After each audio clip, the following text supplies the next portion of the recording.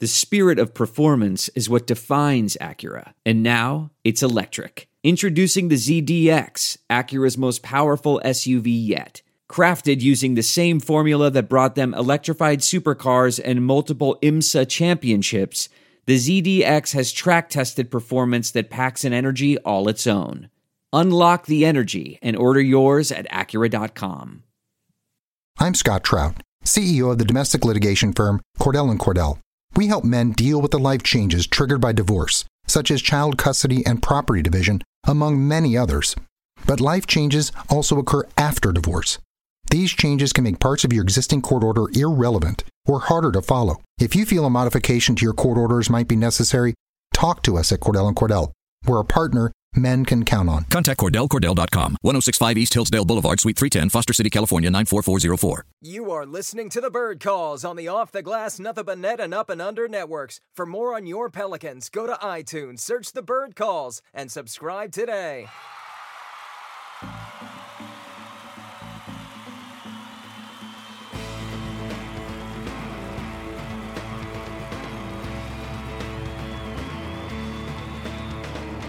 All right, Pelicans fans, welcome back to another edition of the Bird Calls.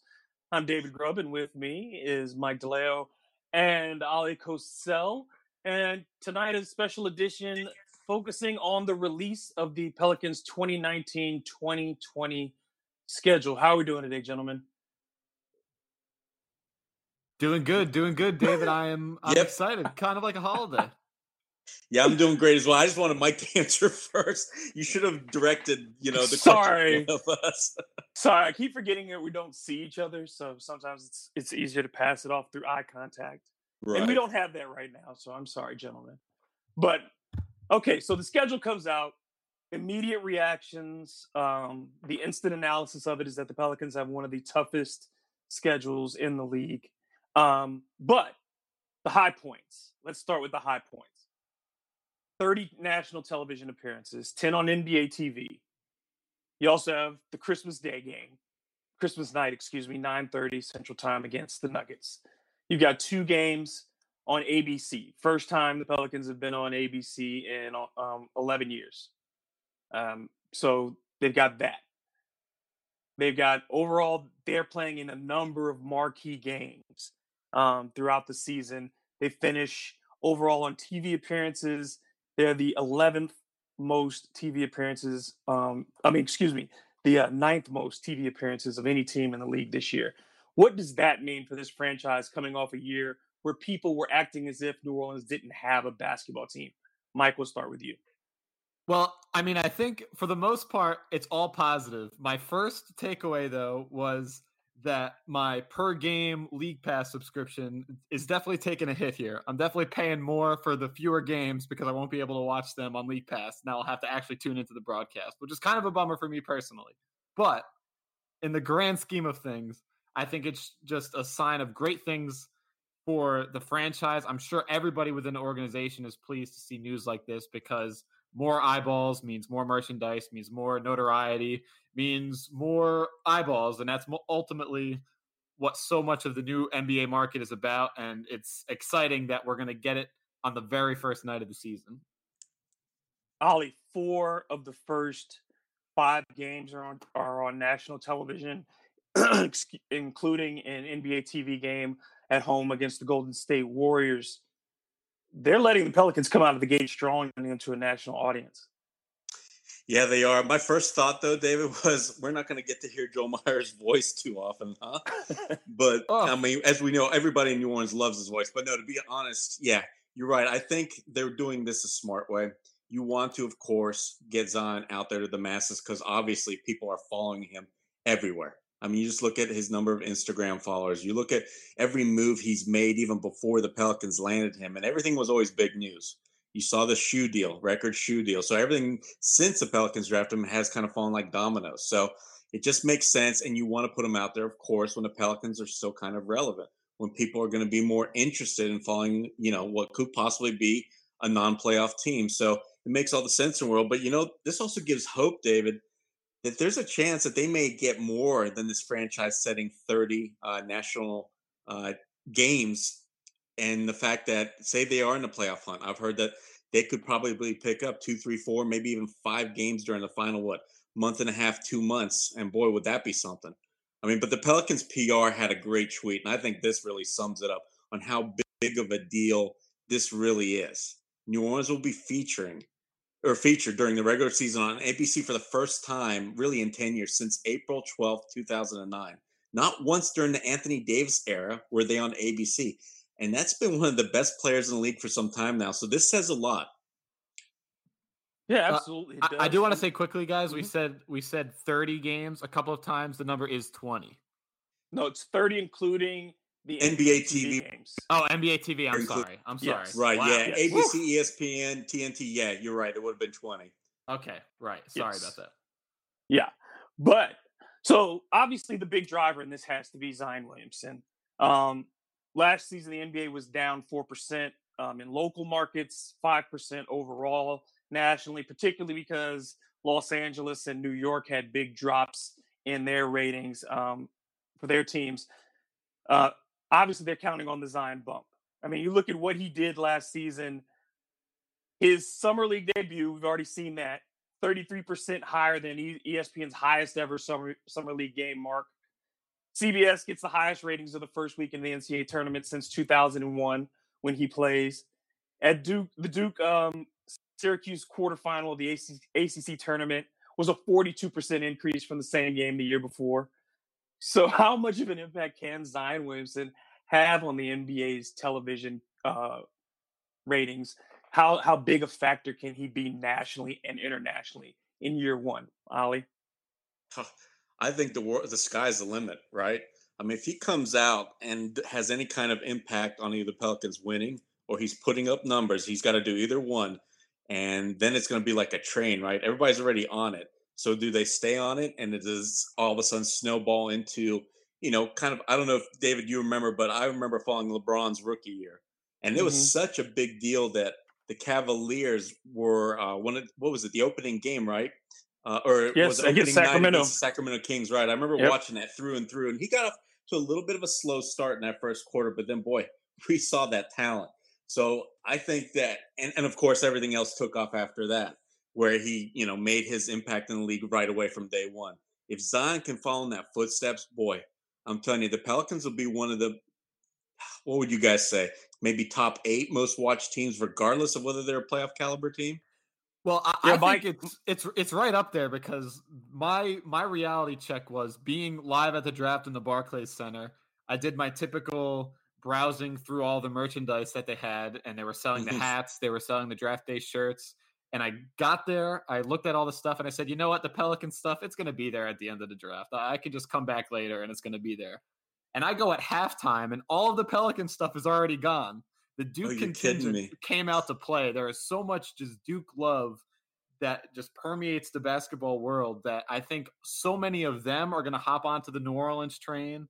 And I think just all the general basketball fans that love that Zion highlight package that they've probably been following on social media since his sophomore year in high school. I think him alone is going to drive so much traffic, but then you get these believers in Lonzo Ball and then Brandon Ingram and in some of the former Lakers. I think that's going to drive a lot of new traffic too.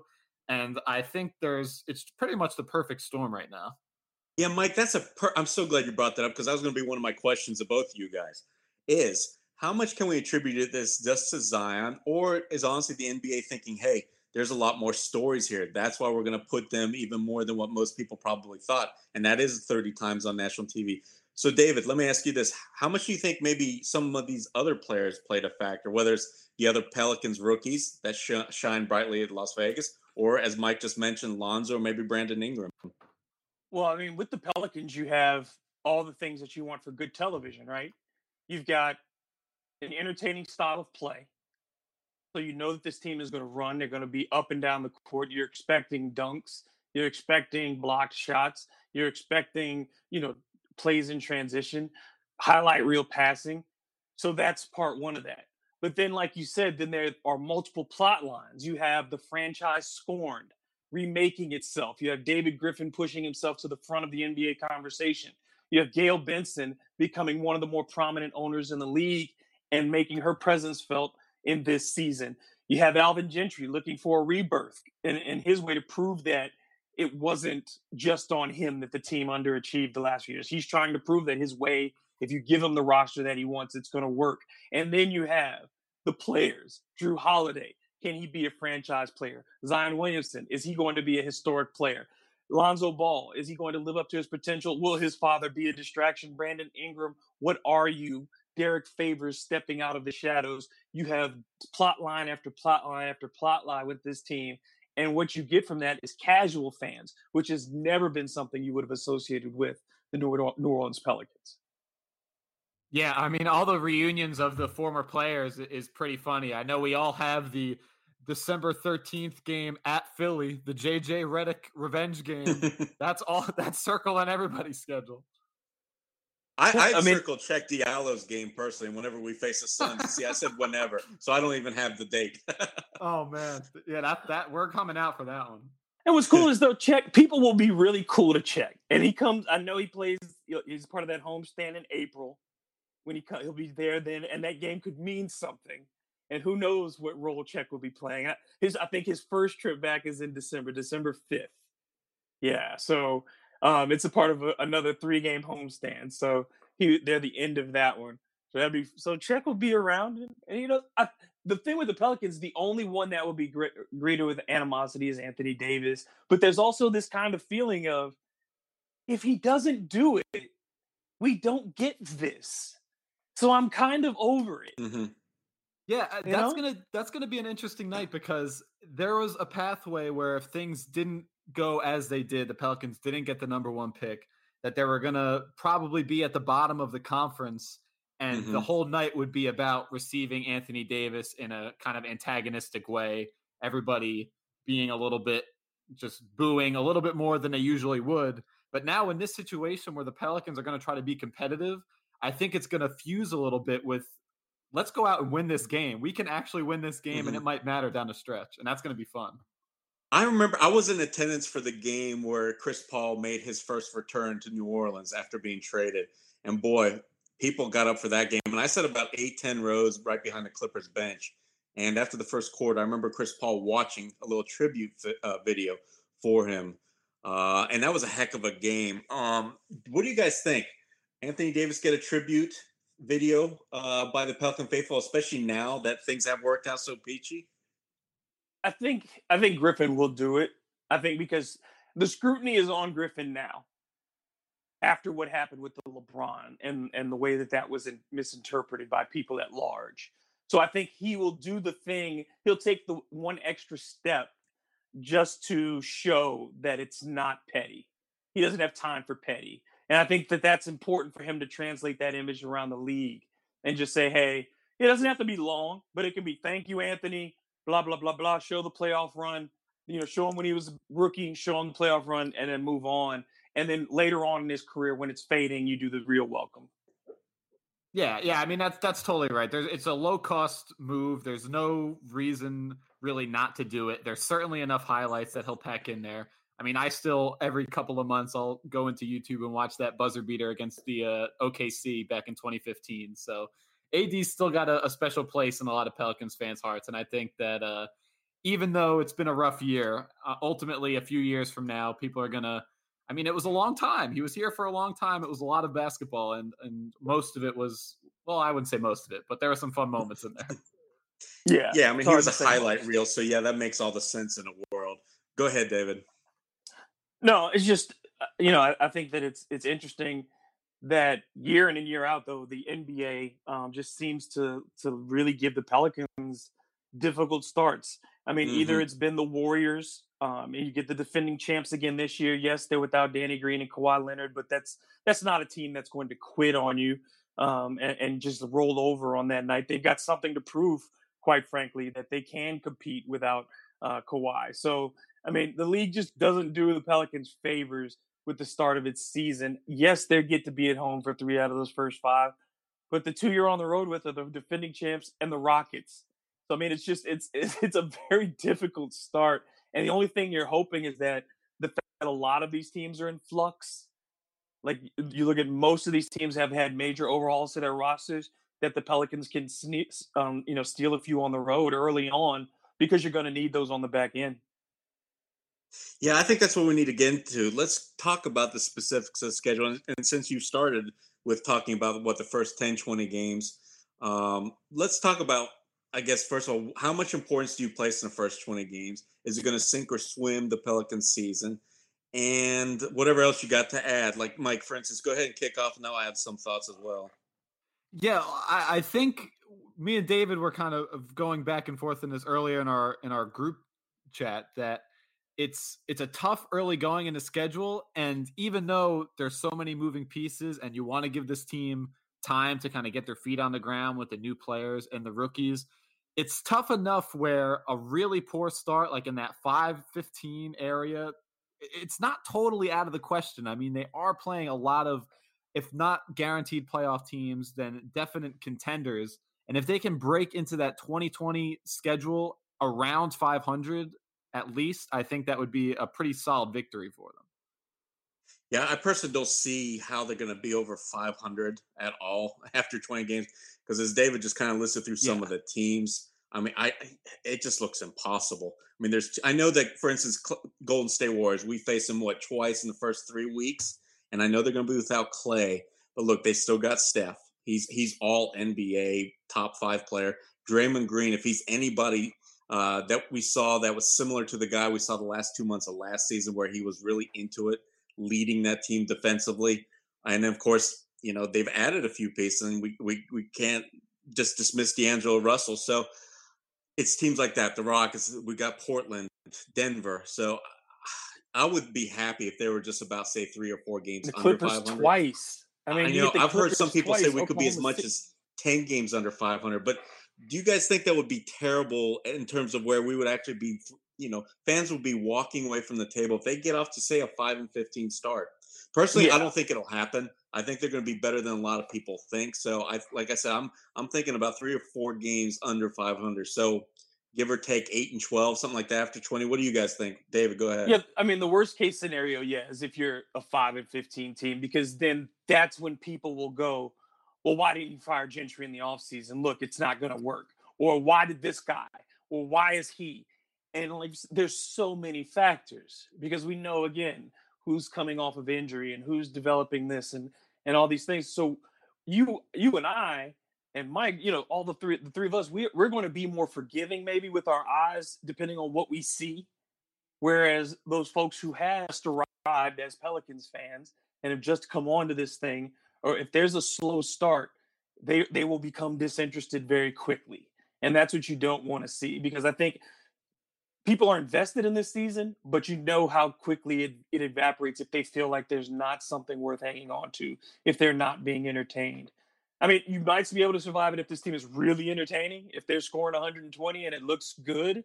But if they're not entertaining, if they're turning the ball over, they can't shoot, and Zion isn't what he's built, playing up to the billing, then it's going to be a really disastrous first couple months. Yeah, and because the team is so young, I think that looking at the schedule, especially early on, can even be a little bit more challenging, because they could very well just totally be horrible in a game against the Mavericks or against Charlotte. Like, they could just totally not have it together, and that's something that is to be expected. But again, it's whether or not the fans are going to have their expectations in order. I think you can kind of counterbalance it if you really want to get optimistic, like that first matchup against the Clippers. It's the second night of a back-to-back for LA, and with Paul George coming off of his injury, if he's even active at that point, there's a strong chance that maybe he's not going to be playing. And maybe even Kawhi. Who knows? Kawhi famously didn't play second games of a back-to-back last season. So there might be spots where they can kind of pick and choose and maybe get a little bit more of an advantage than they thought. But it is going to be a balancing act in terms of trying to manage that PR. But if we learned anything from last year, it's that the Pelicans social media team is going to keep people engaged. So hopefully that's a little advantage that they have for themselves. I think one thing is you take a look at the youth of this team, and then you look at those first 5 opponents. Those are 5 completely different styles of play. You look at Toronto and you're talking about more motion-based, very intense defensively, some athleticism in the front court. And then you go to Dallas, which is a long team. not particularly athletic, not super athletic, but long at every position. And then you go to Houston and you're going to be playing James Harden and Russell Westbrook, so very ball dominant guards. Golden State, more movement, more shooting, and then Denver, high post working through Jokic. It's just, that's a lot for a young team to keep seeing something different every night and have to mentally readjust. So, I mean, I think it could be it should be a work in progress at the early part of this season for these guys to come together. But, folks shouldn't get discouraged if it does take a minute to click. I'm going to take a little more contrarian view. And like I said, I understand all these problems and it can all crop up. But I just think the vets, I mean, we saw what Drew Holiday did alone with a lot of these guys after Anthony Davis was pretty much just playing 20 minutes every other game, to where we saw him lead the team to about an 8-8 record. And they included wins over OKC, Houston. They had a couple other good wins as well. Now we're adding favors. Now there's Redick. Now, I know Lonzo and Ingram are still young, but I think they kind of got a real good glimpse as to what it takes to win in the NBA by being in that LA limelight. So I just think that, I don't know.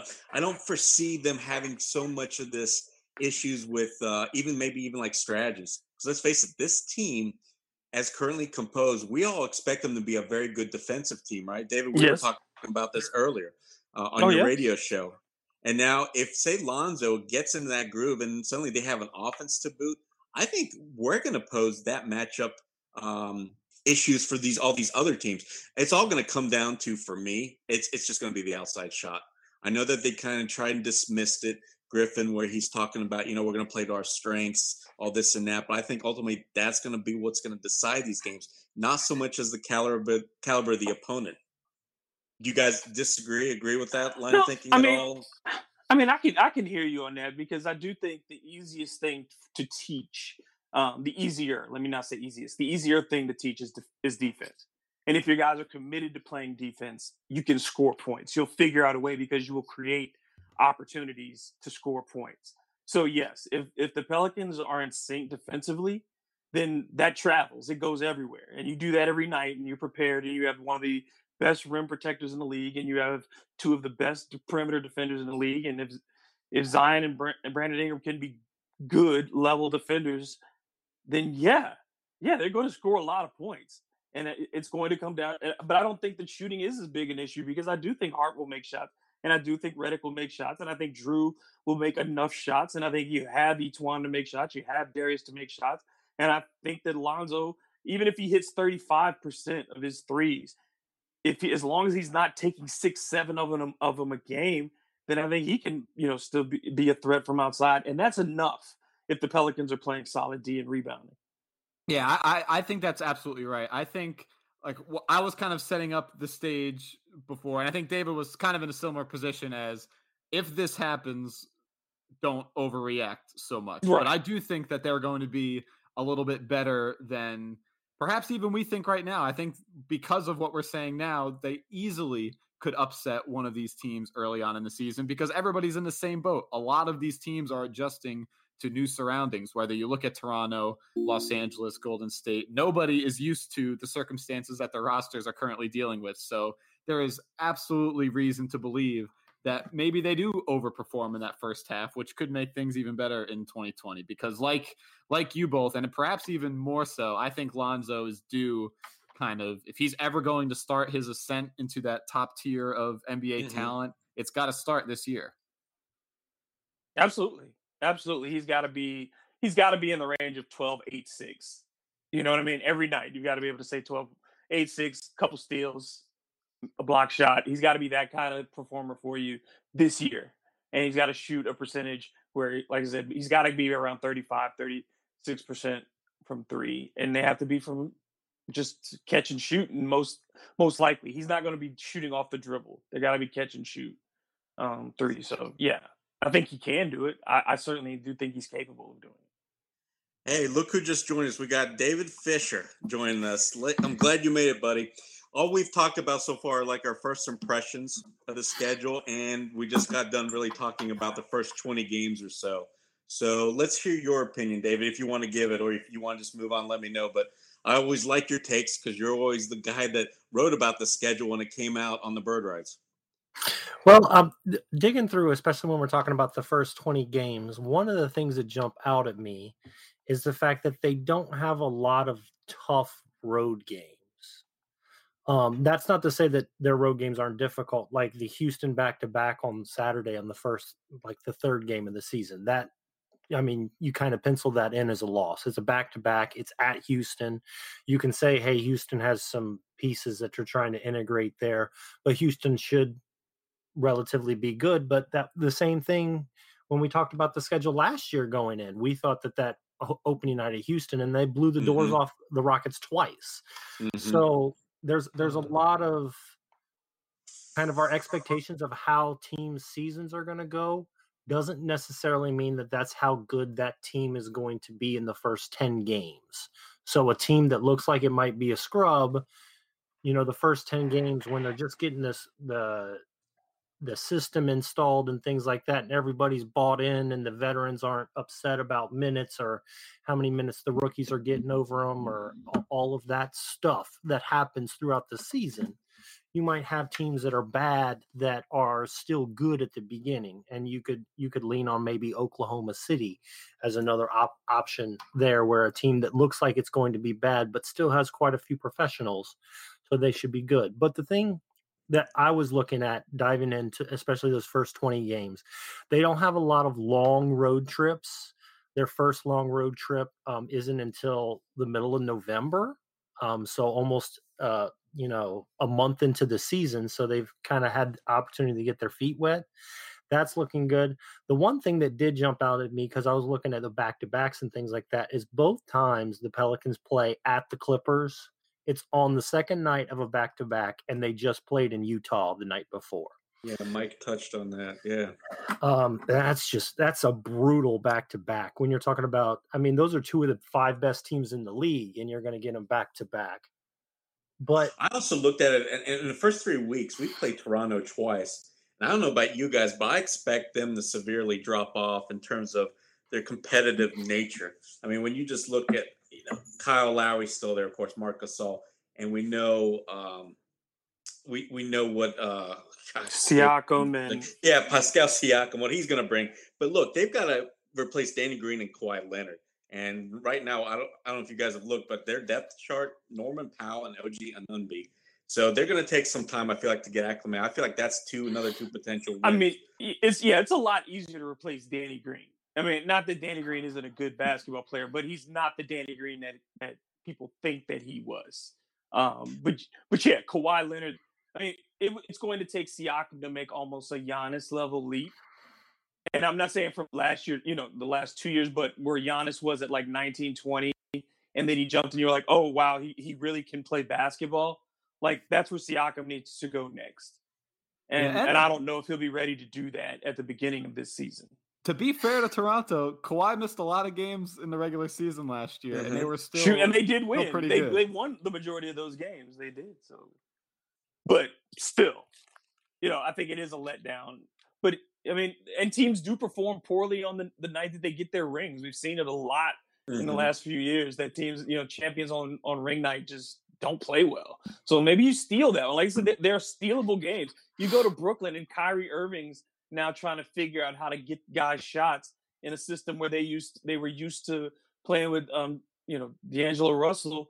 Where does Spencer Dinwiddie fit in now? So maybe you steal it at Brooklyn. You go to Charlotte, they don't really have scoring now at any position, so you take advantage of them and you steal it.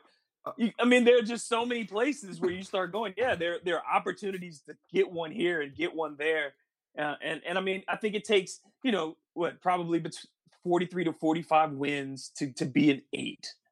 So you look at the East and you say the Pelicans have to win somewhere between 18, like at least 18 of their games, 18 of the 30 they'll play against the East. Mm-hmm.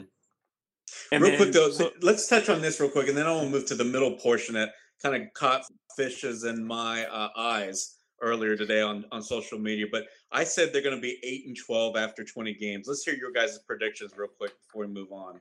What kind of start they get off to? Go ahead, Fish. You start us off. I'm digging through it right now. I think 9-11 is actually possible there.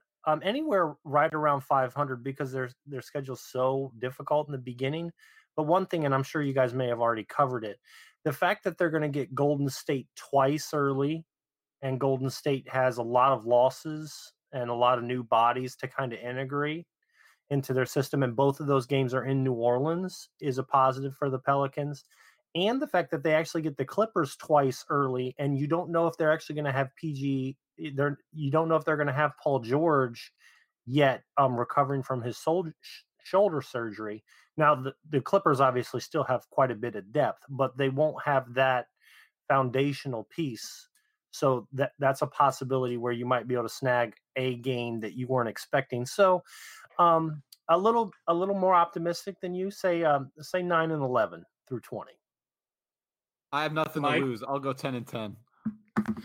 50. I'm looking forward to the 500 ball. I'll see a couple of upsets at home early. Get the Smoothie King Center's crowd some bonus points there.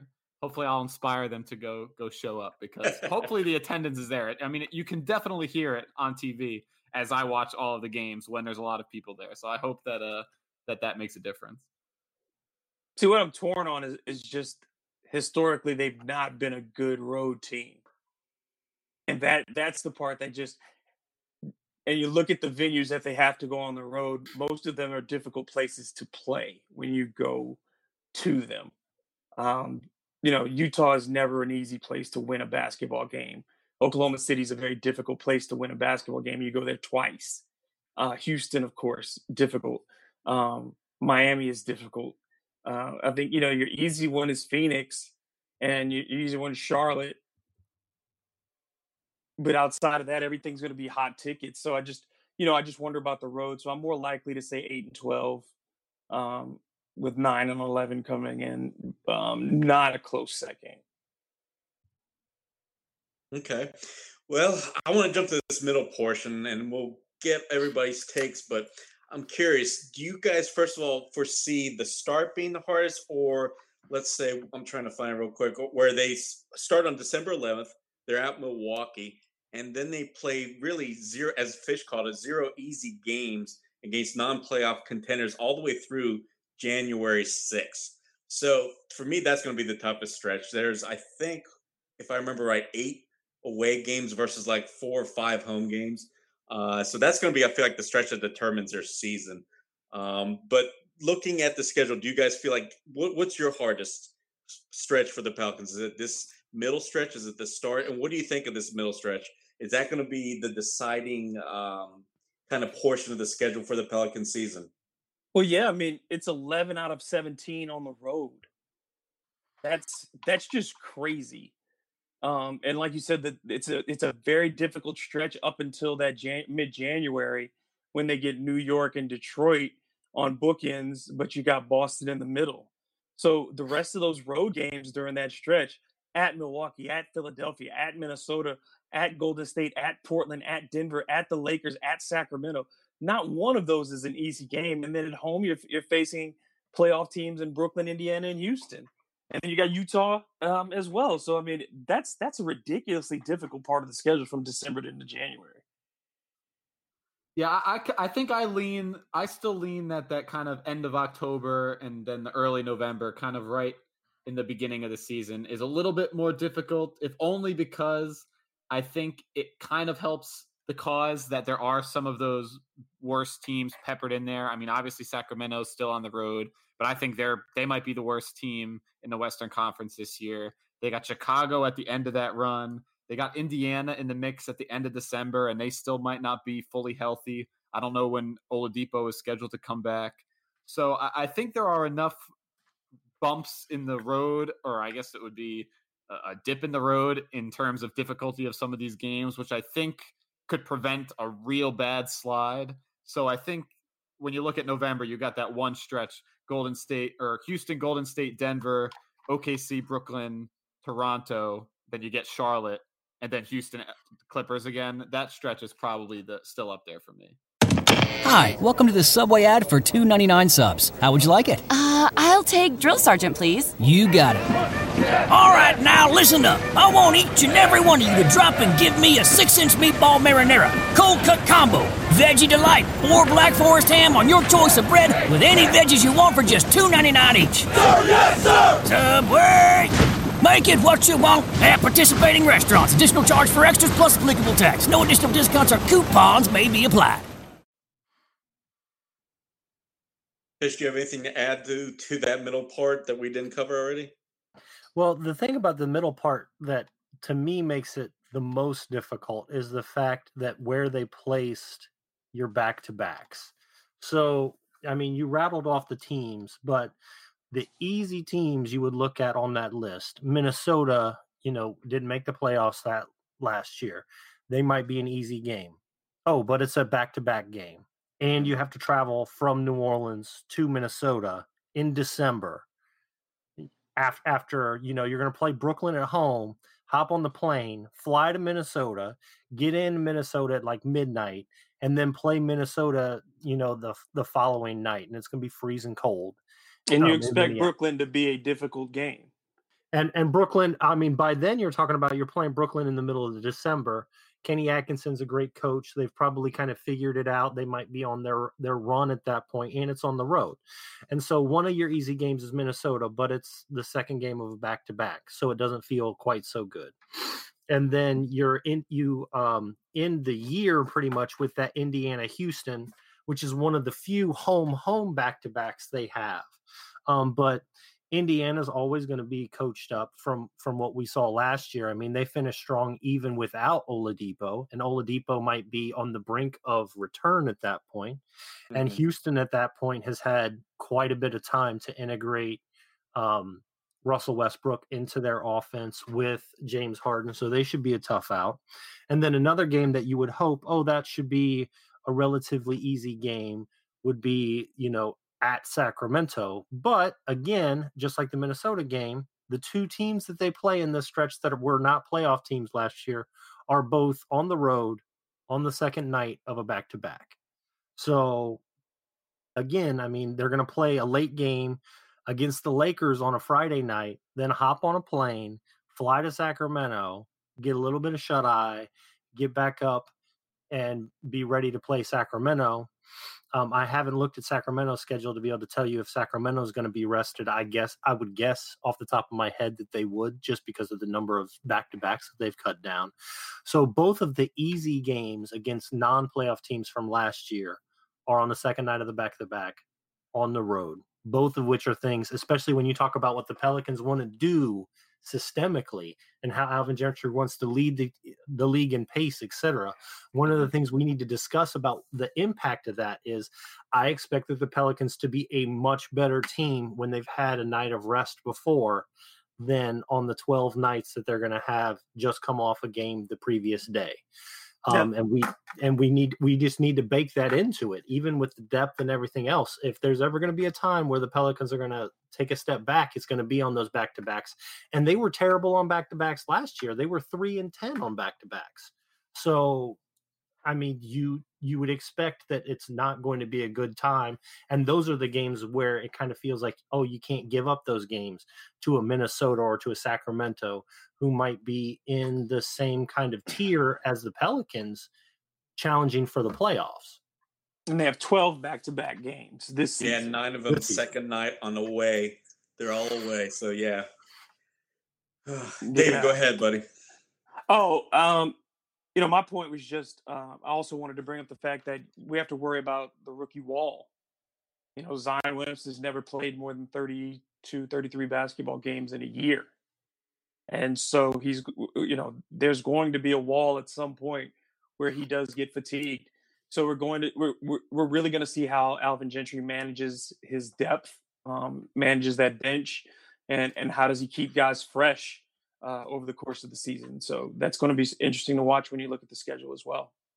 I'll be honest. I think what's more interesting to me is, are they going to handle Lonzo or Brandon Ingram with any kind of kid gloves, right? Because they've both been, Lonzo's had kind of injuries ever since he's entered the league, and what Ingram's coming back from is pretty daggone serious, right? Blood clots. So you guys expect any kind of restrictions maybe with these guys? And if so, how much would it hurt the Pelicans, I mean, I know that David, you discussed Zion and anytime rookie wall, but what about these other guys that are going to be in the lineup next to Drew and Derek Favors? I mean, I don't foresee anything overly abundant if the players or if everybody involved says that they're okay. I don't think they're in a position where they can be like the Raptors and give Kawhi some scheduled rest time on the second game of a back-to-backs. And I think, if anything, the players are going to be the driving force behind that because, as we've said throughout the entire offseason, especially those former Lakers, they have a lot to prove. They want to show that with a fresh start, they are capable of living up to their high draft stock. So I think that with Drew Holiday kind of leading the way in that locker room, setting the example the way that he has, especially throughout the end of last year, that this is going to be a competitive bunch. And I think there would be definitely some pushback if the management were to suggest, hey, you want to take a couple of nights here? And even if that's the best thing for them to do, I don't see them kind of following through on that.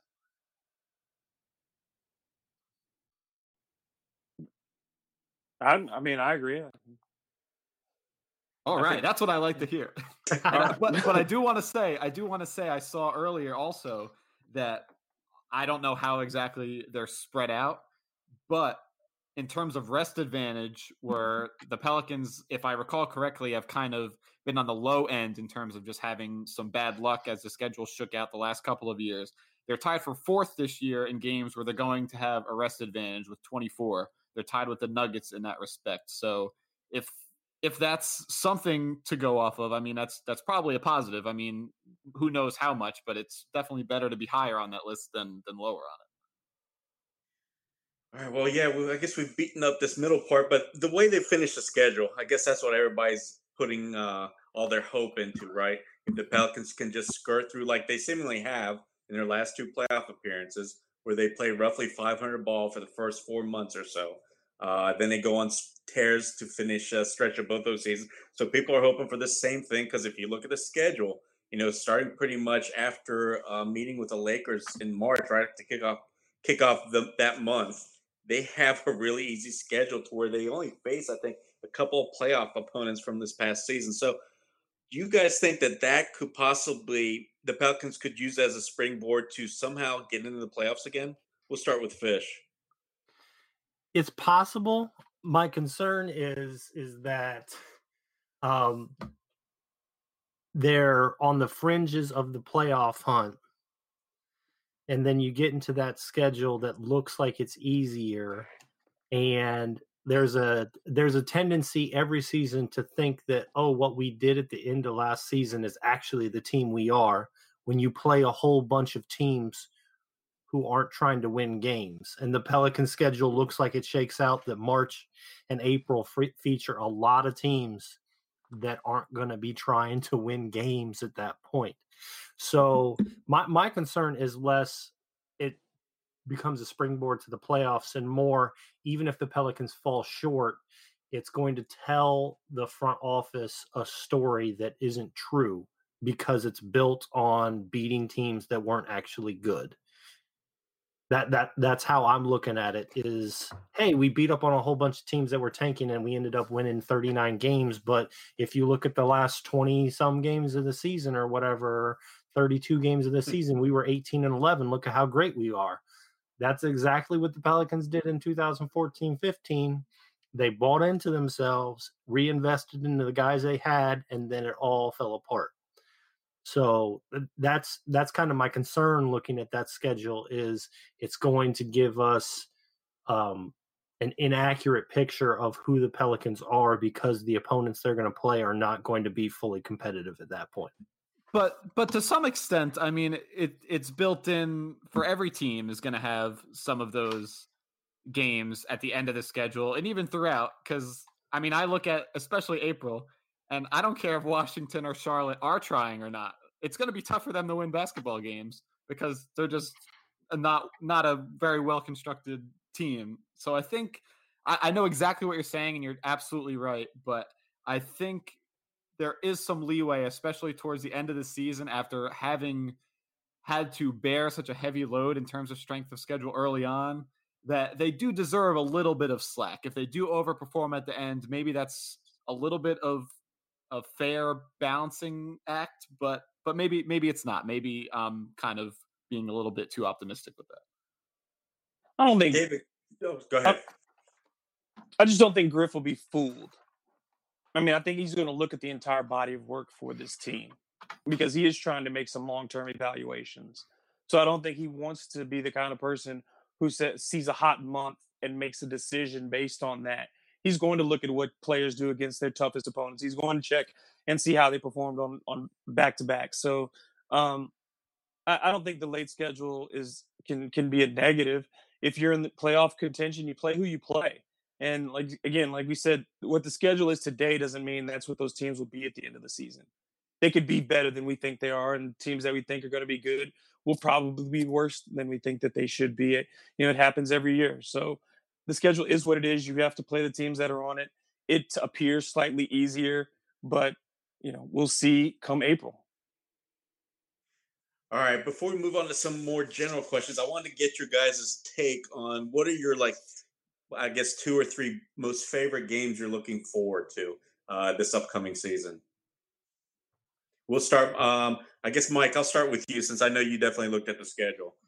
Yeah, I mean, I like many other people am looking forward to that Anthony Davis return game, but I'm sure we're going to talk about that for a couple of us, so I will leave that one off. I do look forward to watching them play actually kind of right off the bat against the Mavericks, their second game of the season. They're going to be at home, and I'm actually writing something that's going to go up on the Bird Rights soon about the Southwest Division, and part of that is going to be, I think, the New Orleans-Dallas rivalry could kind of become one of the more entertaining ones in this 2020s decade of NBA basketball, between Luka and Zion going head-to-head as the kind of 2 stars, and who both, by all means, appear to be ascendant talents. They have decent supporting casts that are probably on the up and up. I mean, Dallas has a little bit more question marks just with Porzingis' health, but I think seeing that game is going to start we're going to see a lot of them play each other. They're going to play 4 games every season. I think it's going to be a lot of fun to see how that rivalry kind of develops. And I really do want to see how the Pelicans match up against the Denver Nuggets, because the Nuggets were a lot of fun to watch last year. And I think there are going to be some really fun matchups on both sides. It's going to be interesting to see how Favors can keep up with Jokic on really both ends. But I think the Jokic strength that the Nuggets are going to have over the Pelicans is going to have to be offset by somebody like Holiday. And then I think if there is a matchup where Drew can really kind of step up and show that he's an MVP caliber player, it's going toe-to-toe with Jokic in a box score, taking on a Jamal Murray and a Gary Harris, and kind of doing what he did to Dame Lillard and CJ McCollum in that playoff series, and extrapolating that to these Denver games, who could very well be a first-round opponent in the playoffs. I think seeing how the whole team reacts to a matchup like that could be really fun. All right, what about you, David? Grub. I like January 20th game against Memphis. I'd love to see Ja Morant.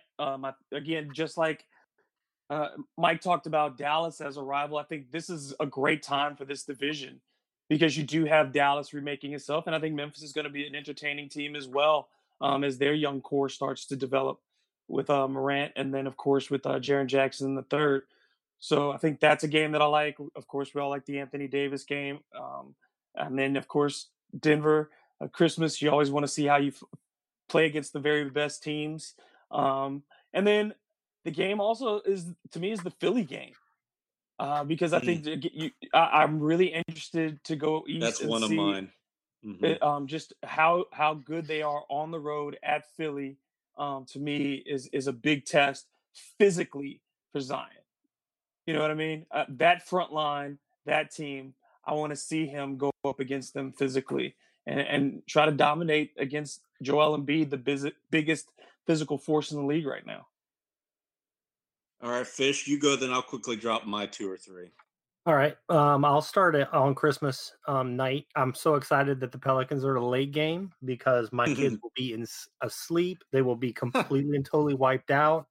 I will have the entire evening just to dedicate to watching the Nuggets game.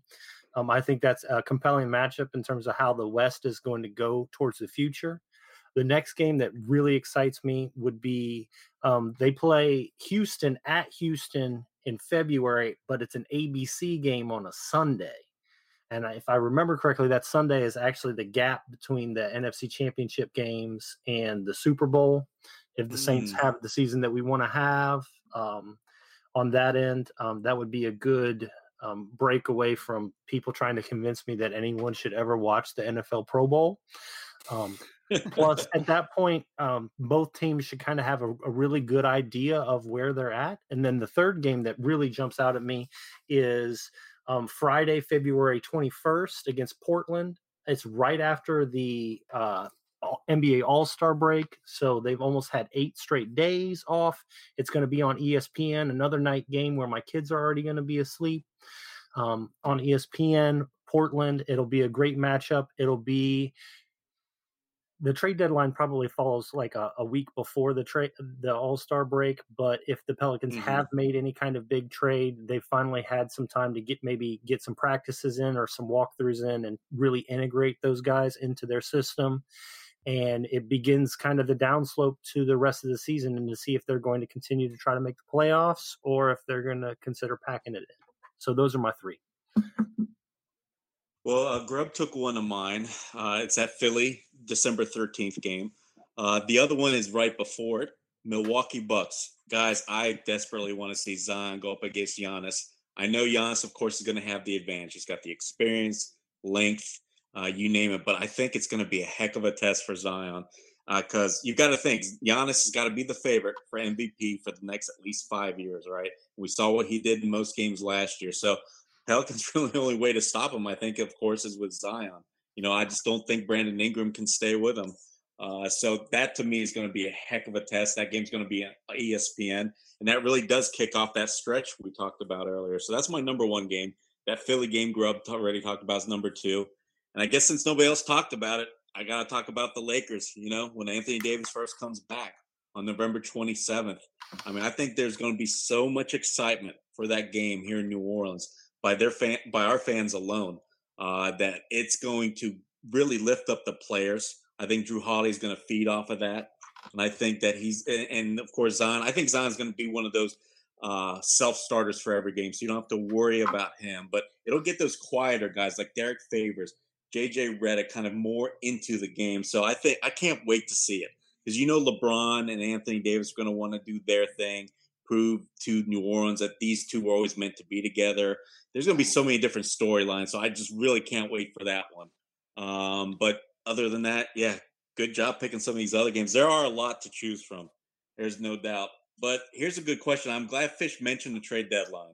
And I've been thinking about this. If the Pelicans get off to a so-so start of around 500, or let's say they're a few games under it, 1, should David Griffin make a trade? Or 2, do you think that the Pelicans should stand pat, still play the long game, and really have it in mind of, say, a championship run in about 3 years or so?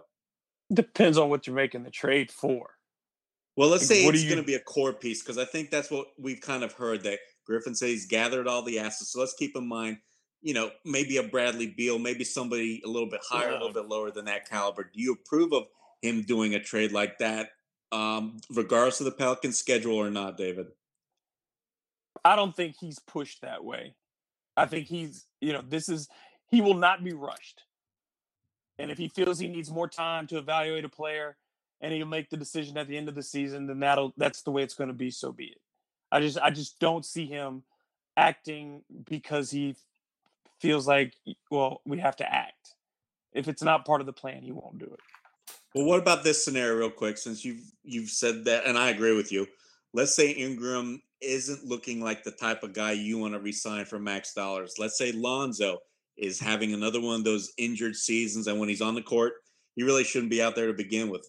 So basically, I'm saying they're a disappointment. So they've got Drew, Derek, and a growing Zion, but they're not winning very many games. Does that push you to make a deal, David? Do I trade Lonzo Ball as a depreciated asset in season? No. No, he's still under contract. I've got him another year. I want to build his value back up. I can't give him away at his lowest price. I just got him. So if I'm trading him in less than a year because he's disappointing me right now, what am I going to get for him now? You know what I mean? I better be getting something. I'm going to have to give up more than just Lonzo if he's playing as poorly as if he's injured and he's playing poorly. I've got to give up more than him to get something back. So what else am I having to lose? Is that worth it? Knowing that I have him under contract at a relatively friendly price for another year. Yeah, I think it's interesting, and I agree with Grubb. I don't think that Lonzo would be on the table at all. I would be legitimately shocked if at any point in the season, or really the next couple seasons, if he wasn't on the team. I think they're probably very confident in his ability to kind of keep improving, and even if he doesn't improve, he's still quite a valuable player to the team right now. I think if a core piece were to be acquired, I think Ingram would have to be involved just because he's going to be a free agent at the end of the year. They could offer him that extension, but I think some teams may still value him enough to kind of swap timelines a little bit.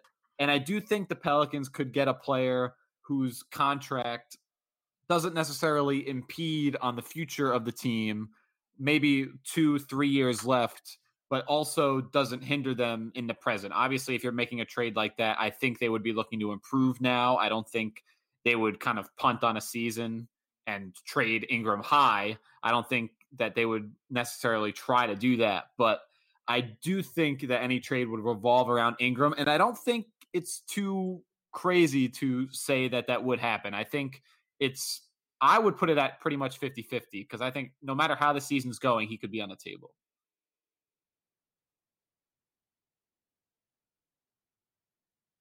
Okay, so Fish, do you have anything to add to that? Do you think Griffin, at all, the way the Pelican season is going, do you think that should dictate Griffin's moves at all before the deadline? Not really. The only thing that you would really say that's on the roster that you have to make a decision on, like everybody's mentioned, is Ingram, but you can give him 20 or 30 more games. Right. You definitely risk him walking for nothing in that scenario. If somebody goes, big on it and you say, I don't want to match that contract. And then the other two pieces that are really, you have to make a choice on would be E'Twaun Moore and Darius Miller, just because they're expiring contracts and you're going into a summer where cap space isn't terribly valuable, or it doesn't feel like it's going to be valuable because just of the quality of players that are going to be available. And the fact that, honestly, the Pelicans, what I have heard from David Griffin tells me that he has every intention of re-signing Derek Favors after this season. Now, that might just be my extreme Derek Favors fandom and the fact that I really like how he pairs with Zion. But at the same time, I really feel like everything that when he talks about who are the veterans on this team, Drew, Derek Favors, and JJ Redick. And we already know Redick's on the books for the next 2 years. So I think he wants to give those three guys 2 years to figure it out at least. So I expect Favors to be re-signed. So those are the only guys, but I don't feel like that David Griffin is going to feel any kind of pressure to make a move simply for the sake of making a move. I think that's the one thing that we can really take some comfort in, is the fact that he's not going to make a move just to make a move. He's going to make the move because he thinks it makes sense long-term first and then short-term. And even the moves that he's made this year and how it feels like he's built a team that's going to win now, it has never been at the expense of winning later. So yeah, and I think with Favors, not to cut off the end of your point there, is it's important for people to recognize, or at least this is what I think, is this isn't really much of a transitional period for the Pelicans. I think you're right. I think Favors is also going to be a part of the future. The Pelicans kind of have the pieces that they want to move forward with. They're not kind of having these pieces that are just holdovers that they kind of acquired with the intention of passing off for different assets. It really does feel like this is kind of what they were going for, but they just got there a lot quicker than I think even they might have expected. I think that's a great point. Yeah, I mean, Favors at his age, he's still only 27, about to turn 28. So you're still in his prime to keep him going along. Drew's still got another couple of very, solid years, hopefully, ahead of him. So yeah, if you're in a 2 to 3 year window with those veterans, then yeah, you're playing it right with those guys. You feel confident that those are players who won't miss games, who will perform to the level of their contracts. They're low risk, high reward players.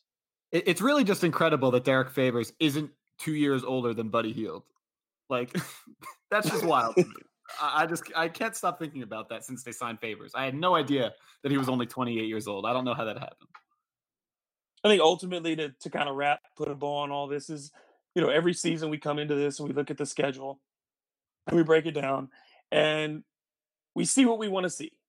But ultimately the games get played and the ball goes in ways that we couldn't have predicted. The first time the Pelicans made the playoffs with Anthony Davis, you never would have believed that they'd be in position in the last game of the season to make a playoff game, series. Same 2 years ago when, as bad as they were, then all of a sudden they get hot after DeMarcus goes down. It's just, you don't know how it's going to play out. And I think the great thing about this team this season is, like you said, that balance of veterans and then the youthful exuberance of guys like Zion and Jackson Hayes and Nickeil Alexander-Walker make this a team that's going to be very interesting to watch.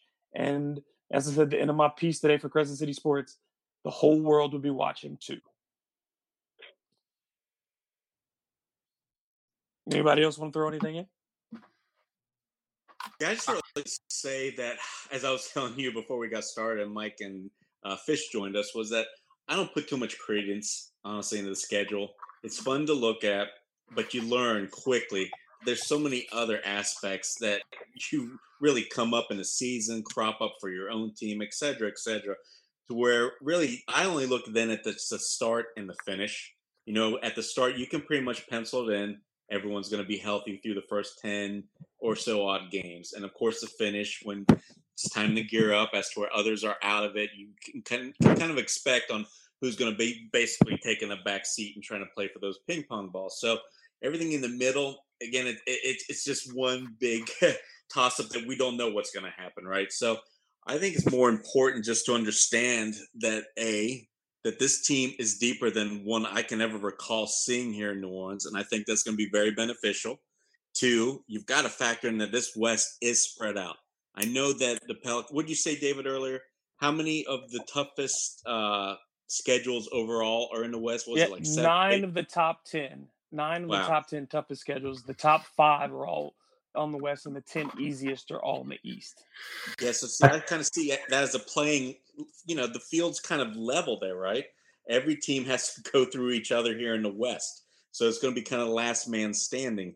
So again, all this is to say that this is why I feel actually a little bit more hopeful about the Pelicans, especially after seeing the schedule.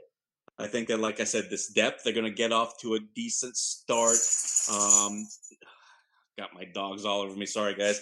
But they're excited too. I think that this. What's that? They're excited too. They're ready. Yeah, I know. They're ready to go outside and use the bathroom.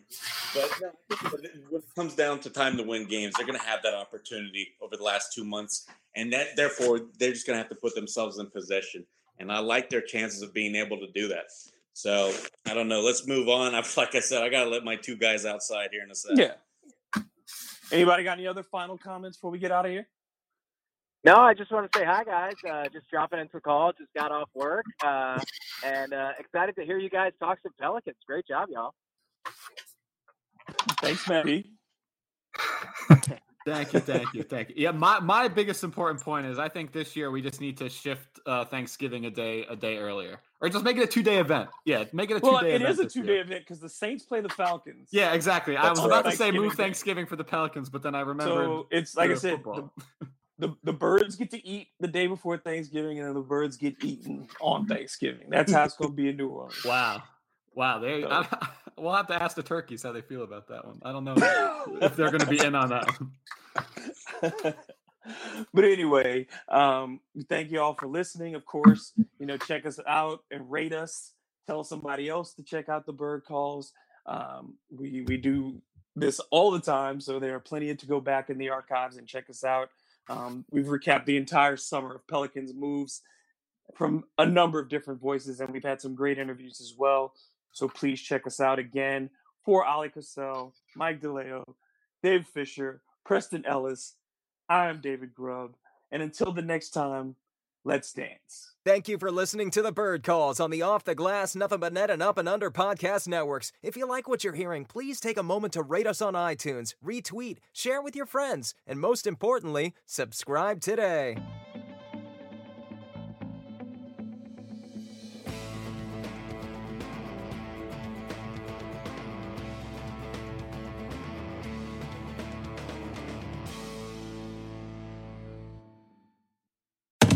Hi, welcome to the Subway ad for $2.99 subs. How would you like it? I'll take Drill Sergeant, please. You got it. All right, now listen up. I want each and every one of you to drop and give me a 6-inch meatball marinara, cold cut combo, veggie delight, or Black Forest ham on your choice of bread with any veggies you want for just $2.99 each. Sir, yes, sir! Subway! Make it what you want at participating restaurants. Additional charge for extras plus applicable tax. No additional discounts or coupons may be applied. Hi, welcome to the Subway ad for $2.99 subs. How would you like it? I'll take Drill Sergeant, please. You got it. All right, now listen up. I want each and every one of you to drop and give me a 6-inch meatball marinara, cold cut combo, veggie delight, or Black Forest ham on your choice of bread with any veggies you want for just $2.99 each. Sir, yes, sir! Subway! Make it what you want at participating restaurants. Additional charge for extras plus applicable tax. No additional discounts or coupons may be applied.